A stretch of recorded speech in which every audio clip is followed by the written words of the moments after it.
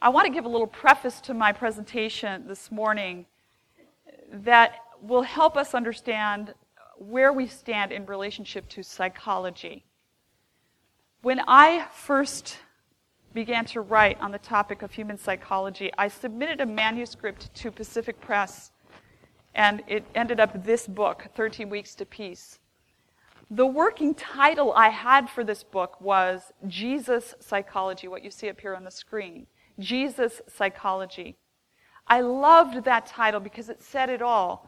It was the psychology of Jesus himself. It's how Jesus approached the issue of human psychology, and I felt that I had gone into the Word, Jesus is the Word, and I'd gone into the Word itself, and I had mined out some of the principles of how the human psyche works and how people can get help through the power of God and the leading of the Holy Spirit and so forth. And I really loved that title. Pacific Press would not let me use the title. Why? They said the word psychology in the title will kill the sales of the book, because there is so much prejudice against psychology and so much fear of the wrong elements of secular psychology in the church that if you put the word psychology in the title, it'll kill the sales of the book, and the majority of the sales of the ABC are conservative Adventists and typically the older set. And they know their market, and I do not fault Pacific Press for saying that. They were just saying what was. They weren't saying what should be. But that's sad, isn't it, that we're afraid of a word like that. I'm going to prove to you in a minute that it is not a swear word after all, that psychology is a good word. But I want to talk a little bit about how we ended up in this place where we're so afraid of psychology. There's a couple reasons. One is that historically there was a time in our history when some anti-intellectual fundamentalist elements came into the Adventist church. And with that package, and I'm simplifying something here, but with that package came a certain fear of really all secular sciences. Well, because Ellen White talks so much about the work of a physician, we've kind of gotten past that when it comes to medical science, for instance, but we have never really gotten past it when it comes to the social sciences, such as psychology. Another reason is that historically there was a point in Adventist history when the medical work went one direction and the ministry went another direction.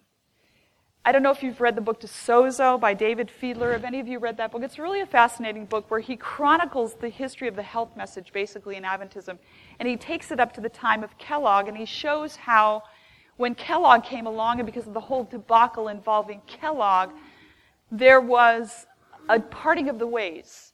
And the ministry went over here, and the health work went over here, and they really kind of separated. And she said in reference to that, we are to be one in the faith. I want to tell you that when the gospel ministers and the medical missionary workers are not united, there is placed on our churches the worst evil that can be placed there. What kind of evil? The worst evil. Break this down with me. Why is it the worst evil?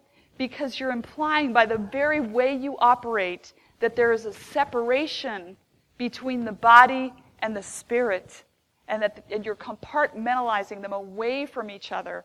And what do we teach as a church? What does the Bible teach about the unity of the human entity? We teach that we are holistic, that there is a blending of the body, the soul, and the spirit in the human entity. And when you start to separate those things, essentially what you're doing is you're preaching a false doctrine by the way that you function.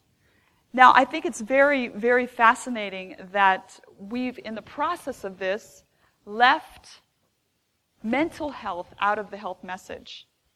Think about it for a moment. How many of you know over 5 Adventist physicians? Raise your hand if you know over 5 Adventist physicians. How many of you know over 5 Adventist counselors or mental health professionals? You live in Loma Linda. No? Where do you live? Okay, well, you know a lot of Adventist mental health people, and that's really remarkable. But I make my point, do I not? There are many, many institutions, many organizations, many ministries that deal with physical health, many physicians, many professionals in Adventism that deal with physical health, but we don't have nearly the same amount of effort, energy, and creativity put into dealing with the mind. And yet, which of the physical and the psychological is closer to the spiritual? In a sense, the mind is. And we should be working with people's minds just as effectively as we are working with people's bodies through the health message. So what we've effectively done is we've left mental health out of the health message. And I'm very devoted to bringing it back. Why? Because I believe it will bridge the gap between the body and the spirit that has come about because of these historic factors. Here's Adventist healthcare institutions, hospitals and sanitariums, 175, nursing homes and retirement centers, 136, clinics and dispensaries, 269, orphanages and children's homes, 34, airplane and medical launches, 10, outpatient visits, over 17 million. Most of this dealing with physical health issues. I'm so thankful for the health message, aren't you? But we need just as much going on in the mental health field. And I've sort of diagrammed here how the psyche is a natural segue between the body and the spirit. So if we bring mental health back into the health message, we'll bring those separated parts back together. And so I'm very devoted to this for that reason, because I want to do my part to mend what is broken in Adventism in terms of our public face and in terms of our ministry presence. Just a statement for Mind, Character, and Personality. How many of you have read Mind, Character, and Personality? Fabulous books. You know, Ellen White blows my mind when we read about her advanced knowledge of medical science, for instance, the things that she knew through prophetic illumination that were later validated by science. But you know what? It's all the more true when you read the things she said about psychology. These things are being validated by the day. As I read through Mind, Character, and Personality, my mind is just completely blown at the insight this woman had. Here's a statement that she makes. She said, "In these days when skepticism and infidelity so often appear in a scientific garb, we need to be guarded on every hand. Through this means, our great adversary is deceiving thousands and leading them captive according to his will." Through what means? Skepticism and infidelity. And then she says the advantage he takes of the what? The sciences, and in particular, sciences what? Which pertain to the human mind is what? Tremendous. Here, serpent-like, he imperceptibly creeps in to corrupt the work of God. So we do need to be afraid of bad psychology, amen? But the best defense is a good what?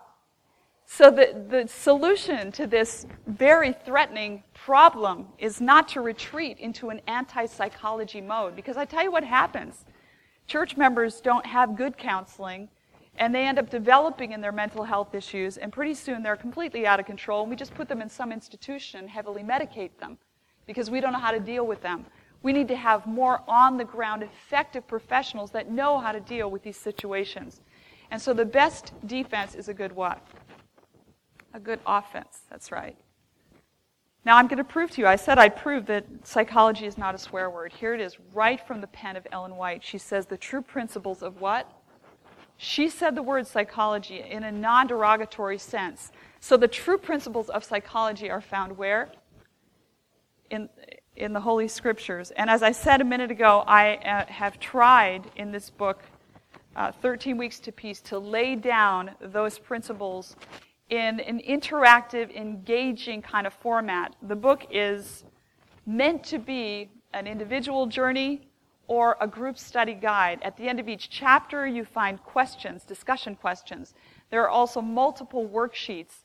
I love it when people take this book and they can get a bulk discount from me, and they use it as a small group study guide, and they do it in their churches. David Asherick is doing it in his church over in Australia, and he says it's just really having a profound effect.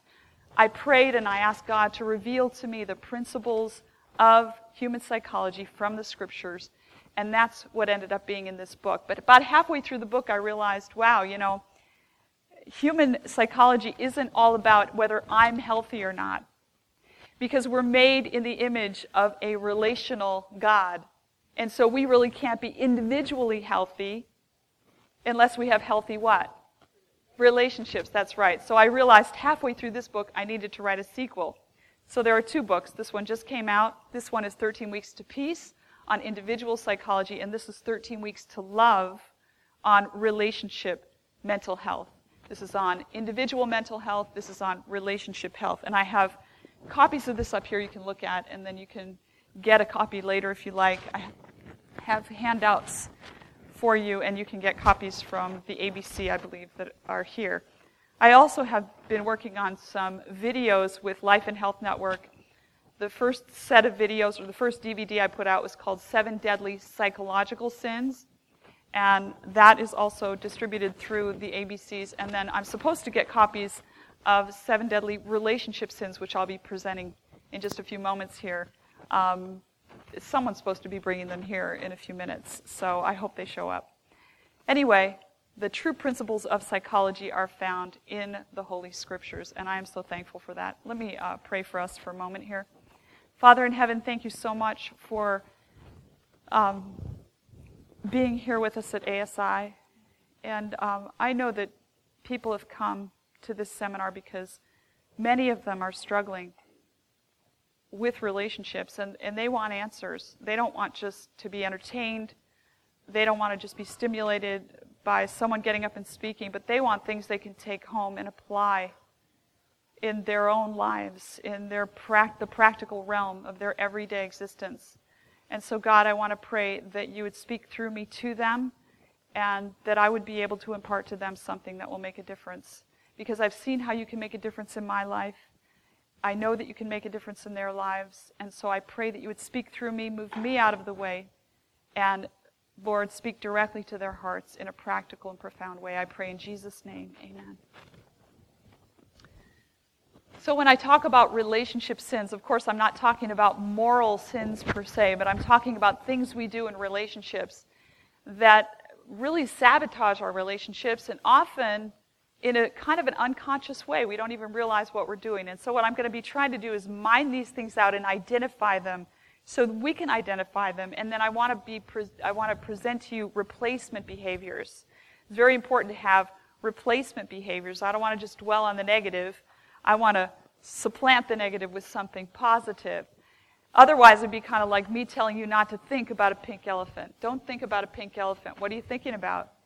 A pink elephant. But if I say, don't think about a pink elephant, think about a green giraffe, what are you thinking about now? A green giraffe. Okay, so we're told that something better is what? The watchword of all education, the law of all true living. So God always replaces something bad with something better. And I'm going to be attempting to do that today as I present these 7 deadly relationship sins and how to replace them. The first deadly relationship sin is escalation. And you know, I have my own testimony about escalation. What I mean by escalation is basically losing your temper. I remember struggling with temper. I was raised by my father, who had a bad temper and would explode and try to bring his family into line through anger and yelling and so forth. He wasn't physically abusive, but he was explosive. And so I had that developmentally. I also, I think, inherited his genetics. And so I had this very explosive temper. My poor family was subjected to my occasional explosions. Thank God it wasn't a constant thing. It was the kind of thing where I had a lot of patience, but that was a lot of patience to lose, you know. And so I would sometimes fly off the handle.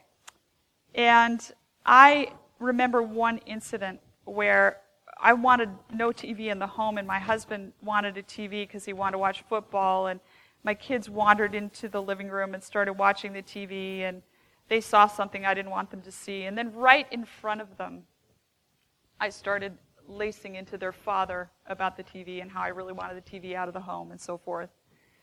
And it turned into an argument. And my husband's a very quiet man, and he's more passive-aggressive, and I'm more just plain aggressive. So that's kind of how things went. Of course, I felt very guilt-ridden afterward and conscience-stricken. I knew that that was much worse than anything my kids could see on TV, seeing their parents argue. So I went to make it right with one of my daughters, and the first thing she said, she looked at me and said, "Daddy had a short temper." And I thought, why is she saying Daddy had a short temper when I was the one that was doing most of the yelling? And she looked at me and said, "And you had a long temper." So another story, a little girl came to her father and said, "Daddy, what's the difference between anger and exasperation. What's the difference between anger and exasperation? He's working on an English project. And Daddy said, well, let me demonstrate to you the difference. And so he picked up the phone and called a random number in the phone book, and a man picked up on the other end, and the father said, is Melvin there? And the man said, there's no one here by that name. And the father said, very well then, and they both hung up. The father called back again just a moment later, and the same man picked up, and the father again said, is Melvin there? And the man said, sir, you just called, and I told you there is no Melvin here. Please stop calling my number. And he slammed down the phone. The father said, that, my daughter, was anger. Now let me demonstrate exasperation. He called the same number again, and the man picked up and he said, this is Melvin. Have there been any calls for me? So my point is that our emotions are very nuanced, and anger is one of the most intense of them all. Would you agree with that? Back in the day of Sigmund Freud, he understood or conceptualized anger as being similar to the popular scientific theory of the day, which was hydraulic theory, which basically said that whenever there is tension in any part of a system, that tension must either be released, or pressure in any part of a system, I should say, that pressure must be released, or it moves to another what? Another part of the system. Freud said that human emotion was similar to this, and so what people really needed to do when pressure built up in the system was they needed to release that pressure, and so when people would start to feel angry, they needed to release that anger. Well, that was a partial truth, but in their dim understanding and unnuanced understanding of this, what therapists and counselors came up with was this idea of doing anger work, where people would just explode, and the explosion was supposed to serve the purpose of releasing that pressure, and then the person would supposedly be okay. Some therapists even prescribed to families what they called a Vesuvius hour, where the family would get together in the evening and they would just explode. They'd have a period where they would yell and scream and throw things and shout at each other and get all kinds of angry, and then it was thought that they would calm down after that and have a wonderful evening. Well, it didn't turn out that way because it was found that expression what? Expression deepens impression, and that when people got angry, it actually fueled the anger. And I've experienced this firsthand a number of times, as you know, by the story that I told just a moment ago. So what therapists then had to do was kind of go back to the drawing board and come up with a more nuanced understanding of how to manage anger. Now, I said a moment ago that anger work became very popular, where people would pound pillows and scream and shout and all this kind of thing, and it was found to be somewhat effective. But the reason it might have been effective is because people were actually getting a little bit of exercise while they were doing the anger work. And so one of the basic, most important elements in a good anger management program is to engage in a lot of vigorous exercise that can help metabolize some of those stress hormones and so forth. But as you know, and maybe as you've experienced in life, anger can cause a lot of damage. So let's look at some of the medical facts. Hostility levels, and this is from a study out of Boston University, hostility levels are a better predictor of heart disease than high cholesterol, high blood pressure, smoking, and overweight. Talk about the need for us to have a more holistic understanding of human nature. We talk about diet, we talk about exercise, but we don't talk much about mental health. And so as a result, we're producing really angry vegetarians. You know, this isn't a good thing. We need to help people manage their hostility levels.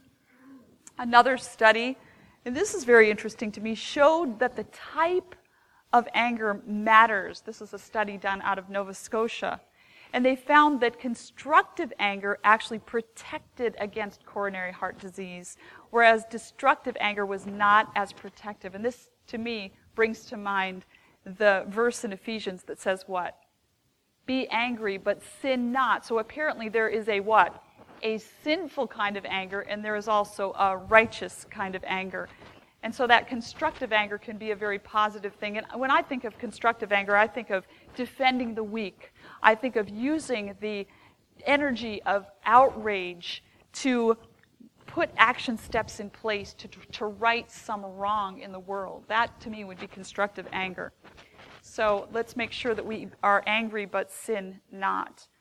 Possibly the most significant damage that comes from unconstructive anger is damage to the relationship itself. Story is told of a little boy with an explosive temper, and his father told him, every time you feel angry, I want you to go outside of the fence, take hammer and nails, and pound a nail into the fence. This was great advice. The first day, the boy pounded 37 nails into the fence.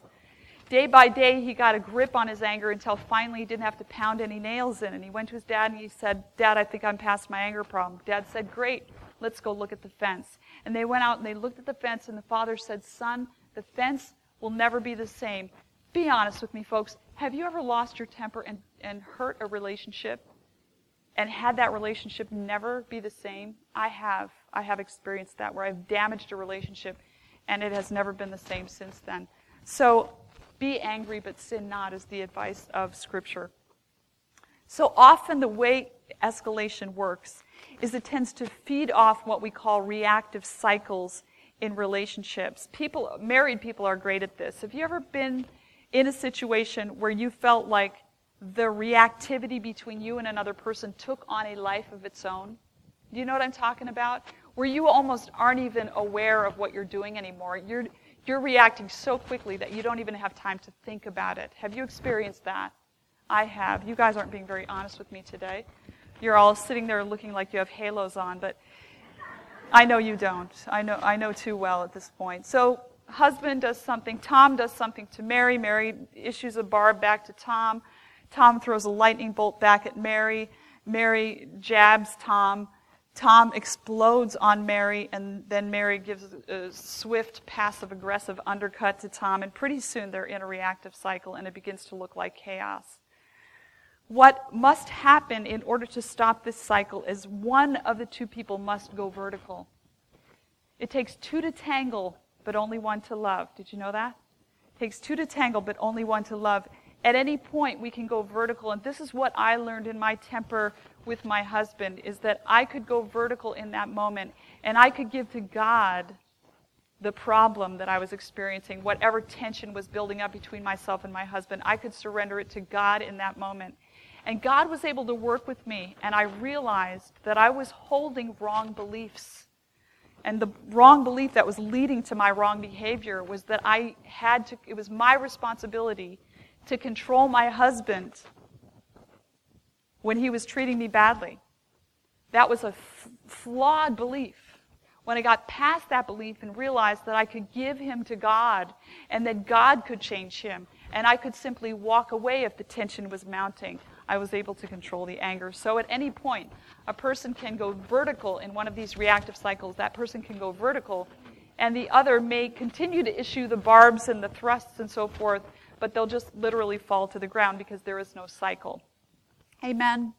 So I recommend with married couples that they establish in their calmer moments a habit of timeout, where either one of them, and they both agree ahead of time, that either one of them at any time can call timeout. Now, timeout does not mean we're not going to talk about this, because that will only lead to more anger and frustration when you shut down a conversation.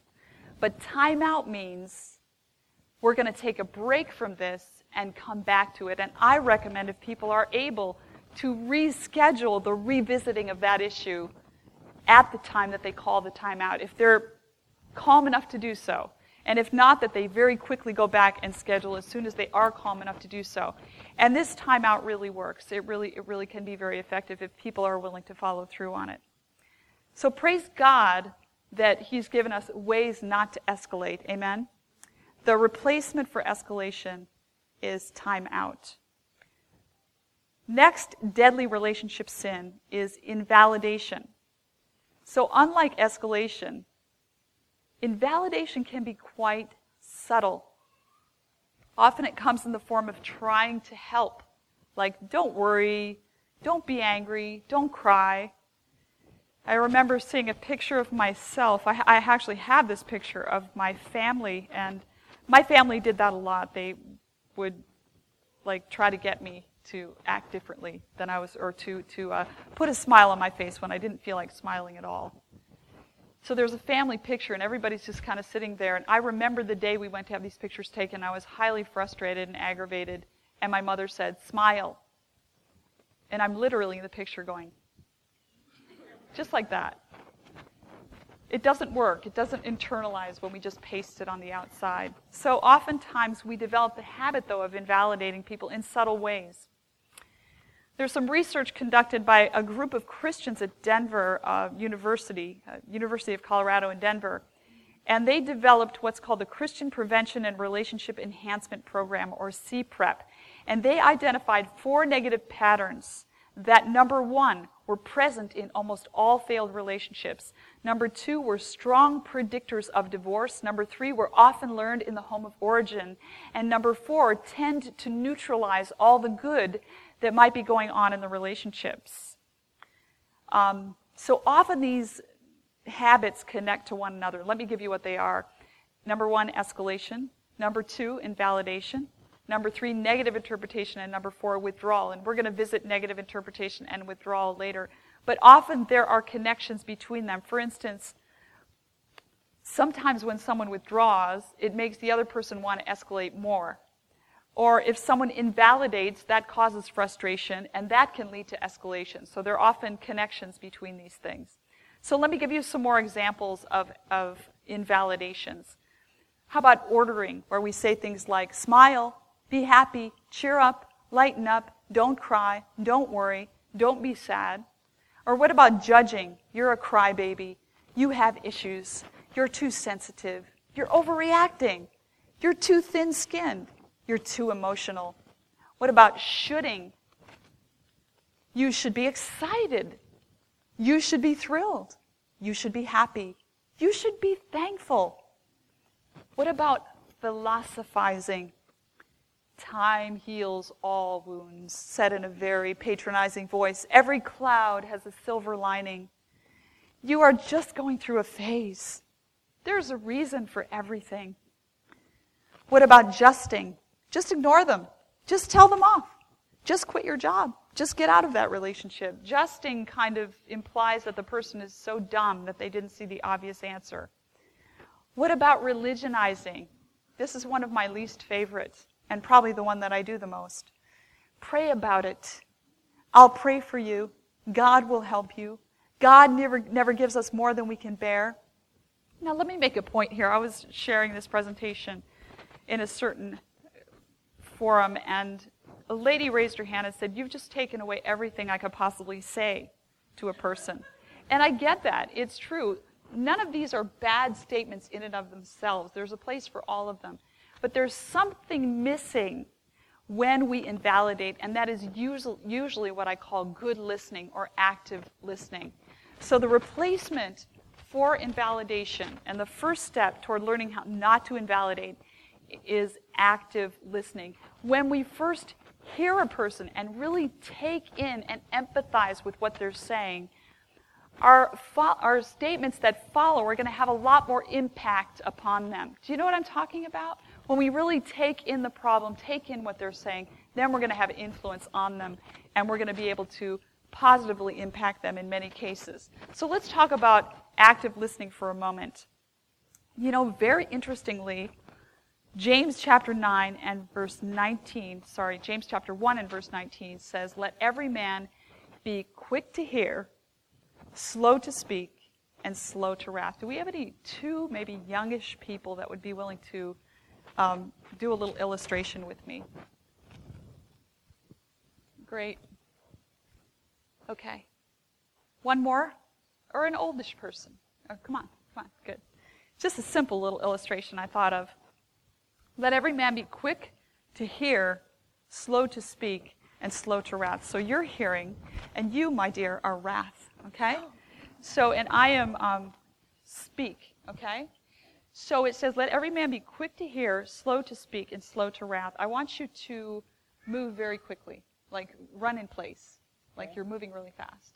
Okay, really fast, okay. And you and I are going to be slow-mo, because we're slow to hear and slow to wrath. Okay, so you got this. You got the illustration. Okay, what happens when he is quick, then we are slow, right? Do you get that? Because Speaking and wrath are intimately connected. One leads to the other. Now let's try to reverse it. And we're going to see what typically goes on in human experience. And you're going to do slow-mo, and we're going to run fast in place. So he's slow to hear, and as a result, we're quick to speak and quick to wrath. Do you see that? You're so slow, you're not even moving. Okay, good. Thanks. That's good. Good.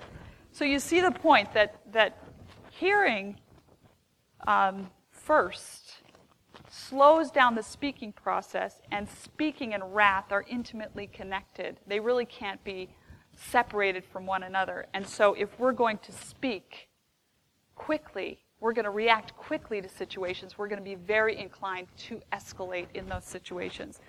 So it's the exact opposite of our inclination. What is our inclination when we're trying to prove a point or when we're in a conflict situation? Our inclination is to be quick to get our point across. So we put our point out, and the other person feels unheard, and they put their point out. We feel like they haven't heard us, and so we assert our point more forcefully, and they feel unheard, and so they assert their point more forcefully, and pretty soon we're in full-blown what? Escalation. We're arguing at that point. Instead, we want to reverse that process. It takes a lot of humility to do this, a lot of humility, and I'm going to demonstrate it with you at the end of the presentation if we have time, and we'll do a little exercise that helps us reverse that natural tendency and learn how to actually listen.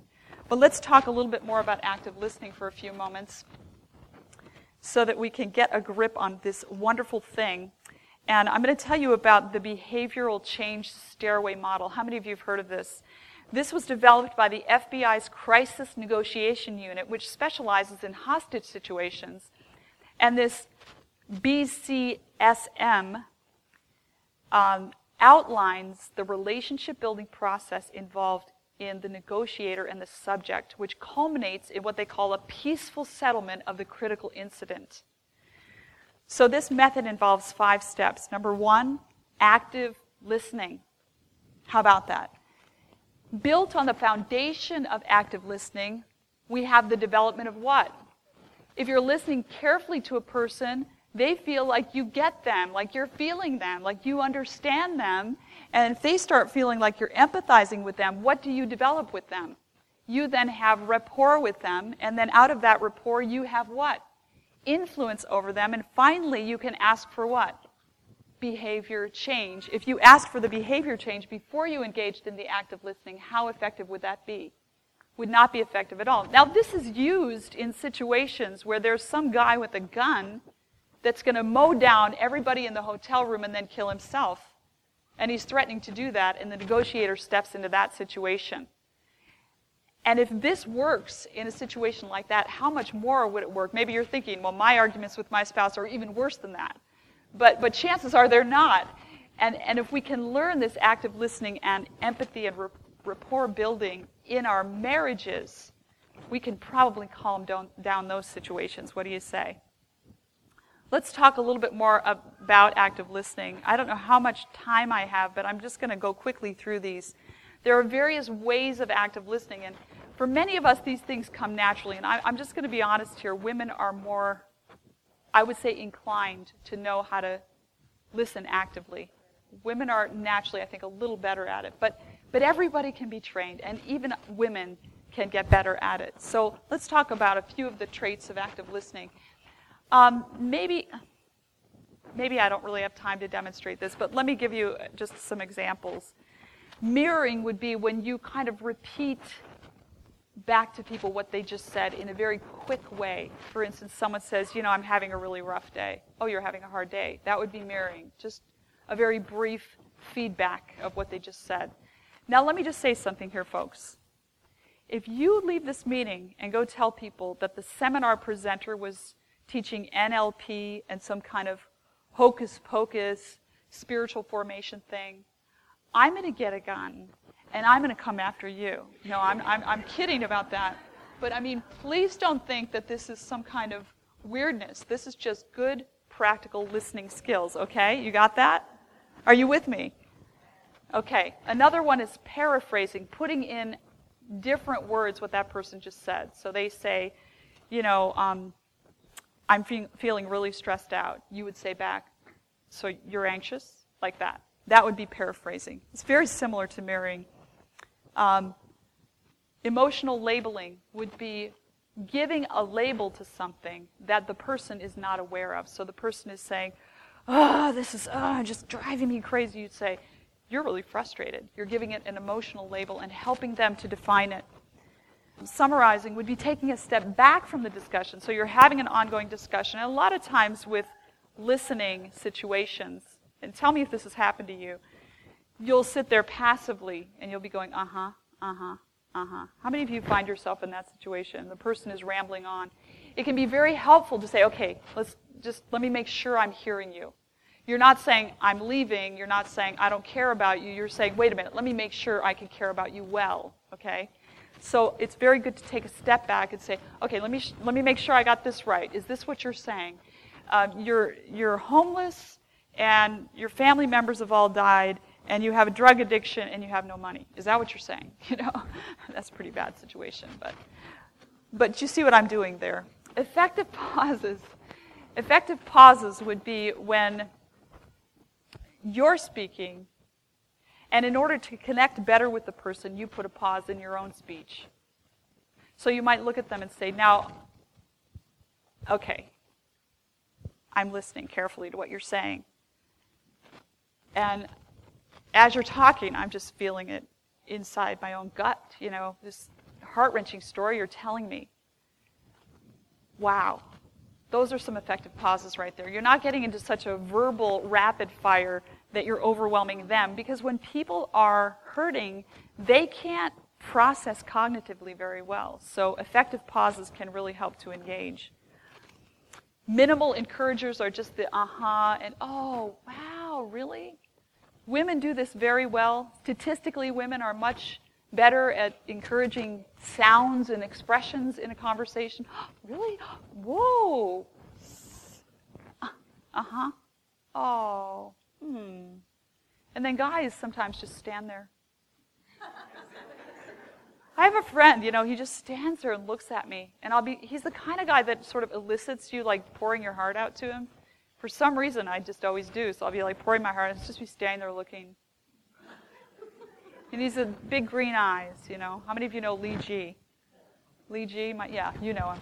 Big green eyes will just be staring at you. And I'll be thinking, oh man, I'm totally oversharing. This is terrible. Why do I do this, But then later he'll come back and he'll go, you know what you were saying about that the other day, and he'll have listened totally and totally taken it in and totally cared, but he just didn't say anything while he was listening and caring.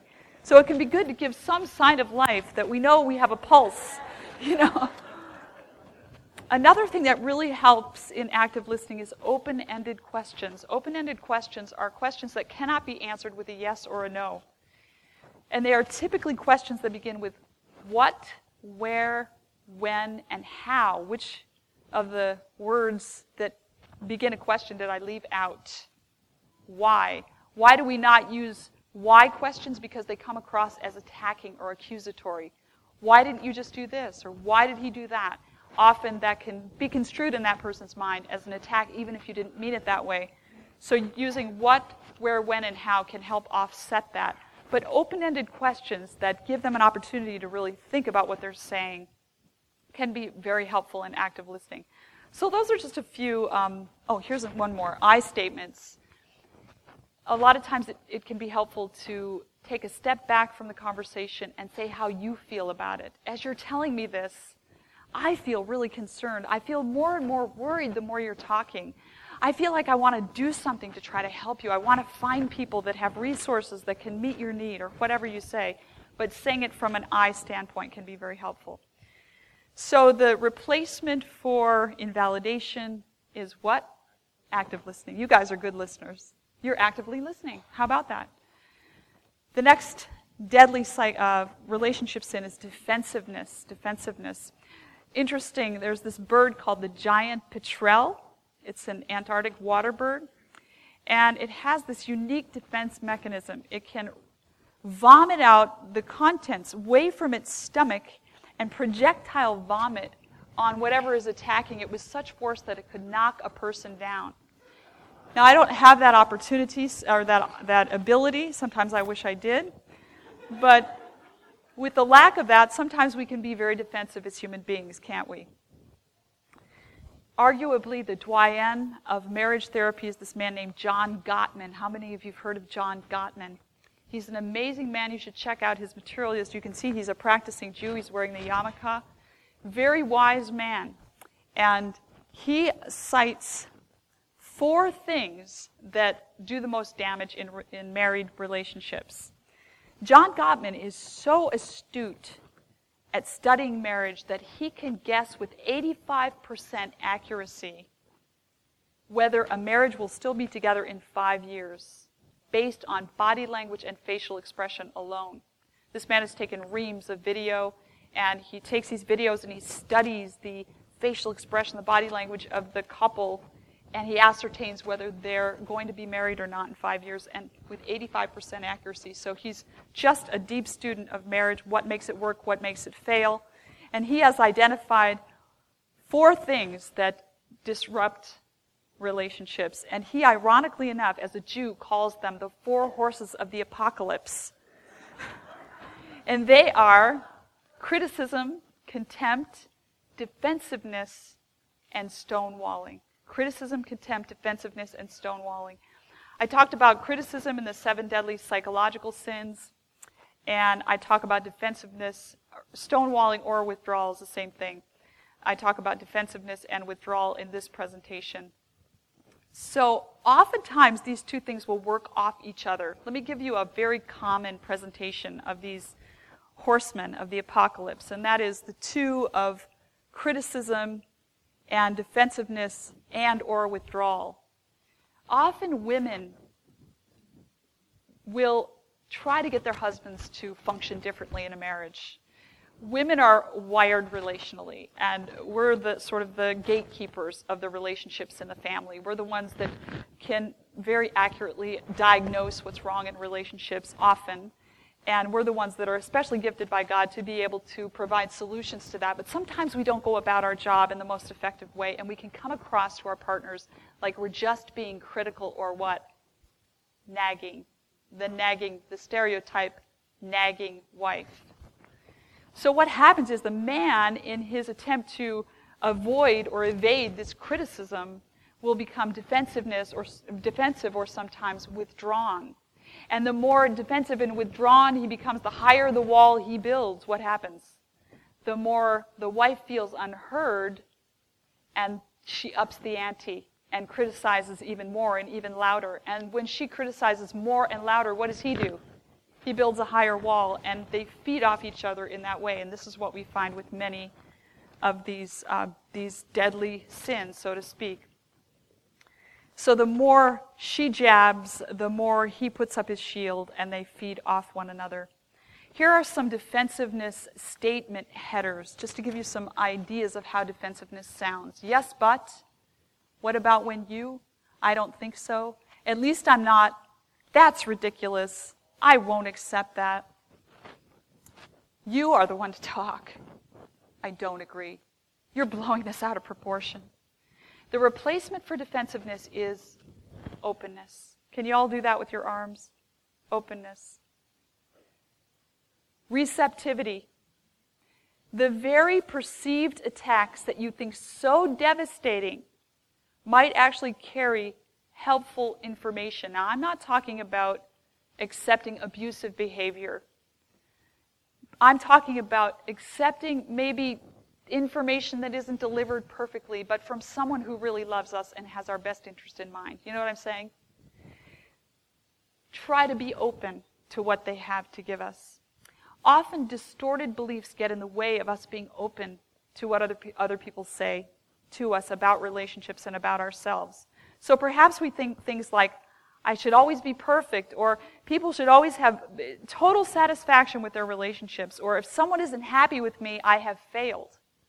These distorted beliefs, many of them formed when we're very young, form the cognitive foundation for a habit of defensiveness.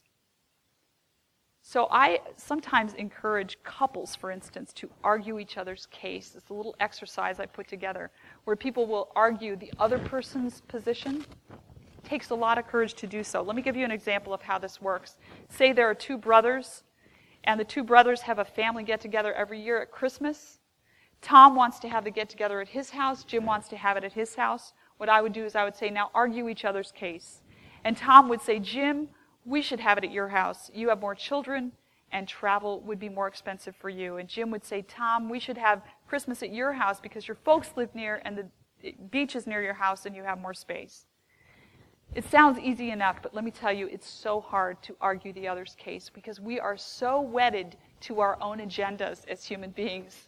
And it seems like a threat of our very individuality, our very existence, when we start arguing the other person's case, but it can really help with this problem of defensiveness.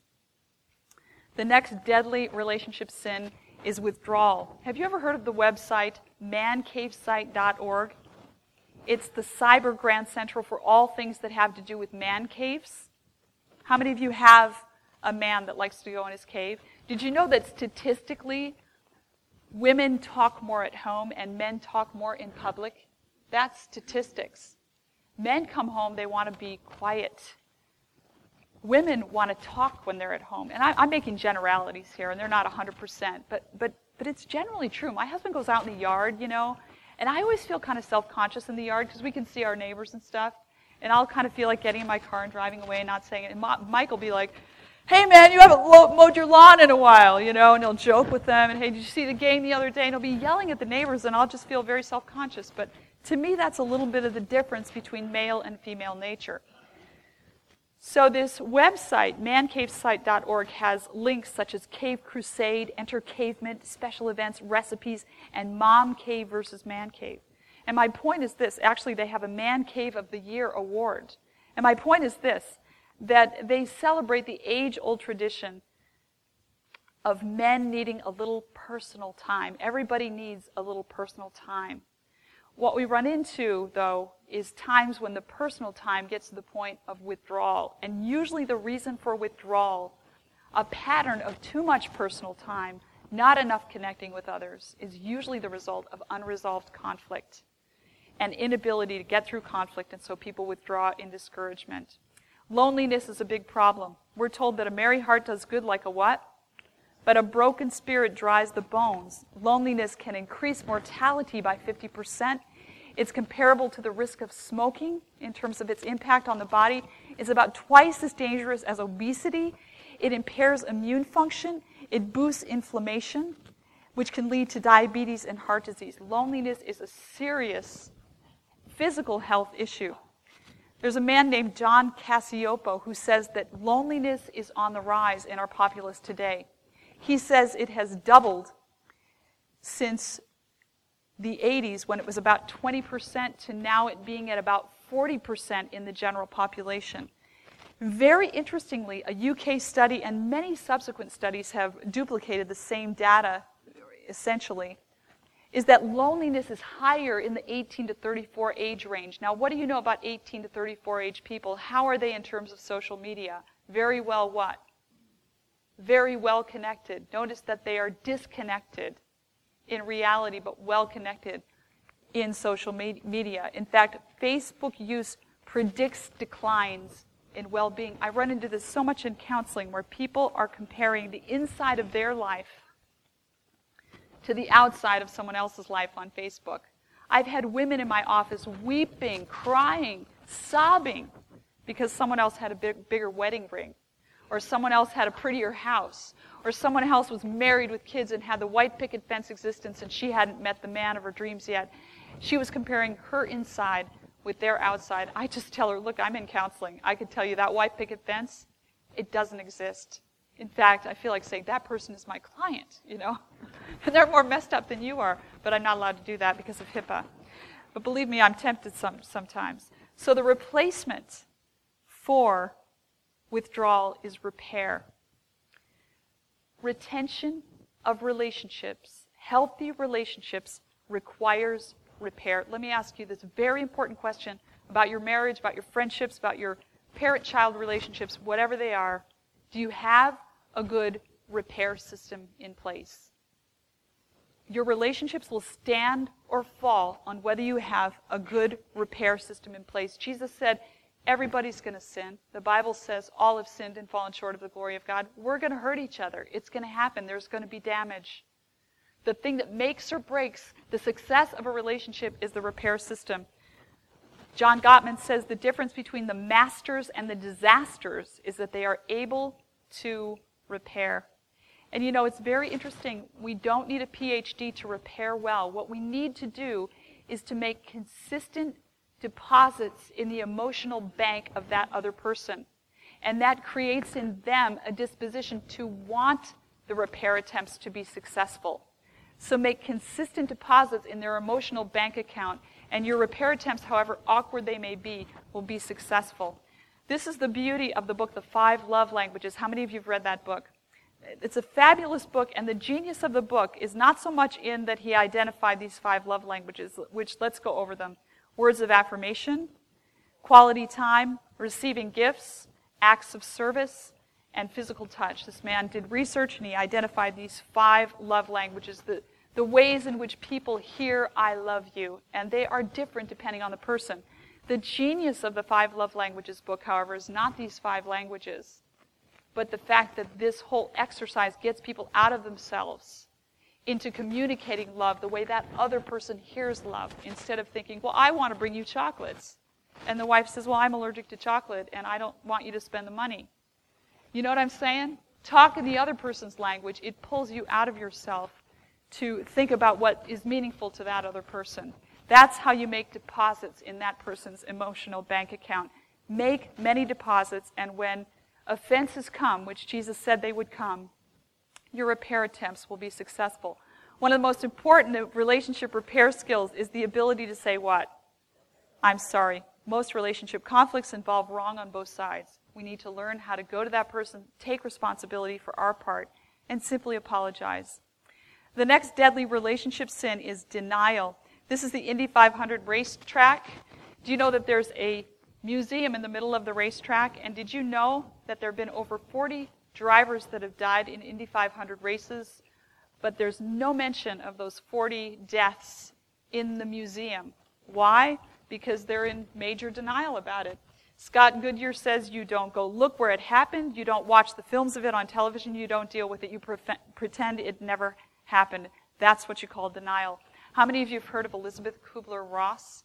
She's the woman that identified the 5 stages of grieving, and she identified them when a loved one dies, what happens to us psychologically when a loved one dies. Number 1, she said, people go into denial. Number 2, anger. Number 3, bargaining. Number 4, depression. And then finally, acceptance. So here's the point, that when we're hit with the disturbing reality, our first impulse is to what? Deny its existence. And to be fair, denial can be helpful at times. It can get us through a crisis situation. But oftentimes in human behavior and in human functioning, the thing that works in the short term actually backfires in the long term. So what may be helping you in a survival situation could be harming you in a non-survival situation. And face it, most of life is not about just survival. We have to actually build relationships in a stable context. And really if you think about it, denial is a form of dishonesty. We're lying to ourselves, and that's dishonest, isn't it? Addiction is the great breeding ground of denial. Part of this relates to the brain. In order for us to process difficult emotional material, we have to have a strong connection between the thinking part of the brain and the emotional part of the brain. What addiction does, drug use, alcohol, other forms of addiction, is it deadens the frontal lobe of the cerebral cortex so that we cannot deal with overwhelming emotional material. And then what happens is that we don't deal with problems at all, and the problems begin to compound one upon another in the life of the addict until finally the problems are truly overwhelming, financial, relational, professional, whatever, and that individual is literally drowning in problems without the cognitive ability to deal with those problems. And in some cases, it leads to suicide or slow suicide through the addiction itself. Had an experience recently with a loved one who had fallen into addiction. got a group of people together, 6 friends, 5 or 6 family members, went to the individual's house with letters that we had written, asked the individual to speak with us, let us talk to her. She was resistant at first. We prayed like I've never prayed in my life, and she finally came back, listened to us read our letters. She looked as hard as a stone, got about halfway through, got to her auntie. She loved her auntie. Her auntie started reading her letter. Tears began to well up in her eyes. We read all of our letters. We got to the end of the line. We said, will you go into treatment? We have a car waiting for you. We have a plane ticket waiting for you. We have a treatment center waiting for you. Will you go? More prayers, more desperate prayers. She finally decided to go. That was 3.5 years ago. She's clean today, probably alive because we did an intervention. But that's what it takes with an addict, friends. You've got to hit them hard with the facts and overwhelm their sensibilities. But when you do that, I'm a strong believer in interventions. I really believe that they can save lives. So the replacement for denial is, of course, faith. You know, friends, we don't realize what we have in the simple promises of Scripture. People are struggling out there, and they don't have answers. We could just say, you know, tell the truth, but truth can be overwhelming, can't it, without the context of the hope that we find in the Scriptures. One of the Charlie Brown comic strips characters was Linus, and Linus said, I don't like to face problems head on. I think the best way to solve problems is to avoid them. In fact, this is a distinct philosophy of mine. No problem is so big or complicated that can't be run away from. So Linus can be excused for his denial because he was a what? He was a child. But Paul said, when I became a man, I put away what? Childish things. And then Paul went on to say, now abides faith, hope, and love, but the greatest of these is love. So why not bring the tools of faith and hope to bear upon our relationships so that we can learn how to love and be loved? Amen? We can come out of denial. We can actually face the realities of the emptiness and the brokenness in our relationships so that we can start to actually make steps towards something better. The next deadly relationship sin is misinterpretation. A man once said to his wife, you look beautiful in blue. It brings out the blue in your eyes. She said, you don't like me in red, do you? And he said, they say that gentlemen prefer blondes, but I love your red hair. And she said, you think about blondes a lot? And he said, I love your curves. And she said, you think I'm fat? And he said, you sing like a bird. And she said, you mean a crow? And no matter what the man said, she would continue to misinterpret him, to put a negative construction. And you know what the man eventually did? He stopped trying to compliment her because everything he said was twisted into something else. I've seen this happen. There is no way to more effectively shut down a relationship than to misinterpret the other person. This is another one of the marriage destroyers that the CPREP study brought out. They call it negative interpretation. We could call it misinterpretation. There's no more effective way to shut down a relationship. You know, most people don't want to be agreed with. They just want to be understood. And so that's what we need to strive for in our interpretation. Every time we see a situation, we have an opportunity to interpret it in one of 3 ways. We can interpret it positively, negatively, or neutrally. Say you walk into a cafeteria, a group of people talking. You know them, they know you. They stop talking as soon as you walk in. How are you going to interpret that? You can interpret it positively. Oh, they wanted to include me on the conversation. You can interpret it negatively. They were talking about me. Or you can interpret it neutrally. Well, they were done with their conversation. It can go any one of those ways. We have choices in regard to how we interpret. Sometimes I do public speaking. I remember doing a particular sermon in a church, and a man was looking at me like this the whole time. And I got totally psyched out by the way he was looking at me. He came up to me afterward and said, praise the Lord for that sermon, sister. I really appreciate that. His face was just frozen like that. I don't know why. But he wasn't thinking negatively at all. And if I had taken advantage of my right to interpret him the way I wanted to, I would have had a better time with that sermon. The replacement for misinterpreting is checking in. Be brave enough to ask the person what they really meant.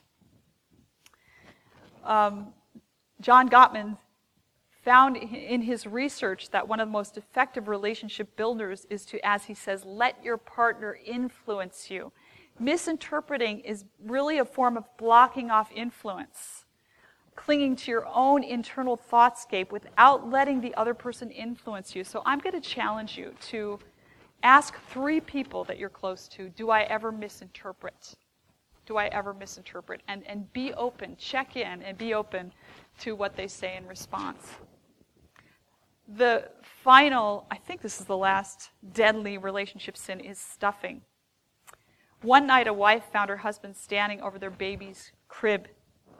She silently watched him as he stood looking down at the sleeping infant. She saw on his face a mixture of emotions: disbelief, doubt, delight, amazement, enchantment, skepticism.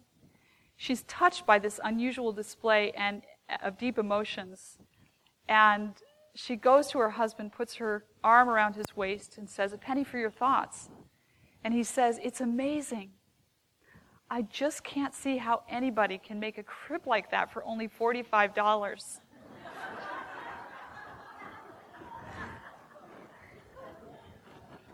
Aren't emotions fascinating things? They're so subtle. We don't always read them correctly, though, do we? Here's another story for you. A man told his dentist wife that he was cheating on her. So wanting to avail himself, I don't know why he did this, and this is a true story. Apparently he wanted to get one last free dental service before he left his wife for good. Told her he was cheating on her. Then he said, "But will you work on my teeth?" Crazy. She gave him a powerful anesthetic and pulled every one of his teeth out. And then the man's lover left him because he was toothless. You tell me, friends, are human emotions powerful things? We need to learn how to deal with them. They are weightless, they are volumeless, but they start wars, they start arguments, they ruin marriages, they build marriages. Emotions are very powerful. We need to wrestle with them. We spend a lot of time talking about emotional regulation, but I fear that sometimes we think that emotional regulation is just stuffing our emotions and ignoring them. And really nothing could be further from the truth. Are you with me? We need to learn how to, I think, express and admit our emotions. So I'm going to be sharing that with you in a moment here. This is called a feelings wheel. How many of you have seen something like this? Basically takes all of the emotions and puts them in colors and categories. I give the feelings wheel to my clients, and I tell them, look, expand your emotional vocabulary and learn this very, very important sentence. I feel, fill in the blank. For instance, let me give you some examples. Emotions are very nuanced. Anger. You can be angry, but you can be irritated, enraged, hostile, annoyed, upset, hateful, bitter, resentful, indignant, infuriated, or cross. You can be happy, or you can be delighted, gleeful, thankful, festive, cheerful, merry, elated, or jubilant. So our emotions are very nuanced, and there are many of them, and we need to learn how to describe them effectively. Let's talk about the cognitive basis for emotion. The regulation of emotion very intimately involves a little organ called the insula. Put your fingers behind your ears and poke your finger through your skull, and you should be able to touch your insula there. It's just a little organ there. No, I'm saying don't try this at home. The insula mediates something called interoceptive awareness. Say that with me. Interoceptive awareness, which is essentially the awareness of both body processes and emotions. So people with poor interoceptive awareness will not know that they're cold, that they're hungry, that they're thirsty.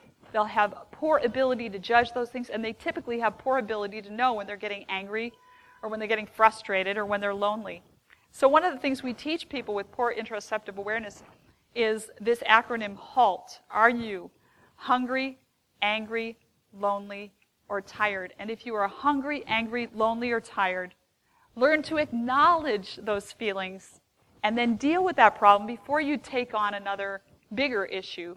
Deal with that smaller issue first. Interestingly enough, the insula also regulates balance. Everybody stand up for a moment. Stand on one foot and just kind of put one foot out in back of you and try to stay balanced. How you doing? That's your insula working really super hard while you're trying to stay balanced. Isn't that cool? So what we find is that people with Eating disorders typically have very poor interoceptive awareness. They don't know their body. They can't read their body signals. They can't read their emotional signals very well. And so what they often do with them is they teach them balancing arts like Tai Chi and some of these different things so that they can build up their insula. Isn't that interesting? So one of the most important things that we can do is learn how to properly express our emotions. And we're afraid of this because we know that expression deepens what? Expression deepens impression. But we don't need to be afraid of this if we're expressing our emotions in a healthy way. So the replacement for stuffing is expressing. Learn the sentence, I feel. One of the most important sentences you will ever learn is, I feel, fill in the blank. Now, let me break this down for you. Say I'm getting really aggravated. It's Friday afternoon. It's getting close to the Sabbath. I have a lot more to do. I'm rushing through, and I get an interruption of some kind, and I feel my blood pressure go up. You know what I'm talking about? Yeah, you know what I'm talking about. So what do I typically do with that frustration? I explode on someone else, right? Or I get irritable or angry with someone else, right? Am I expressing that emotion? I most certainly am. And expression deepens what? Impression. I'm going to get angry or more aggravated the more I express it. But that's a passive, irresponsible way of expressing that emotion. Let me talk about the responsible way of expressing that emotion. I notice that my aggravation is building up, and I say, you know what? I'm getting really aggravated. I'm aggravated. I'm aggravated. And I need to deal with my aggravation in a responsible way by first and foremost being honest with myself about it, and then selectively being honest with other people. And you can't tell everybody how you're feeling. Don't go to the lady at the post office and be like, I just waited half an hour in the line and I'm feeling very aggravated and overwhelmed. She will not care. But admit it to yourself and selectively admit it to others. So that's what I'm going to give you for now is just, are we like at the end here? Okay, I'm sorry about going over if I've done so. But I want to close just really quickly by saying that Jesus wants to teach us how to love and be loved. And that's why I'm doing what I'm doing. So I ask for your prayers, and I ask for you to think carefully about what I've heard.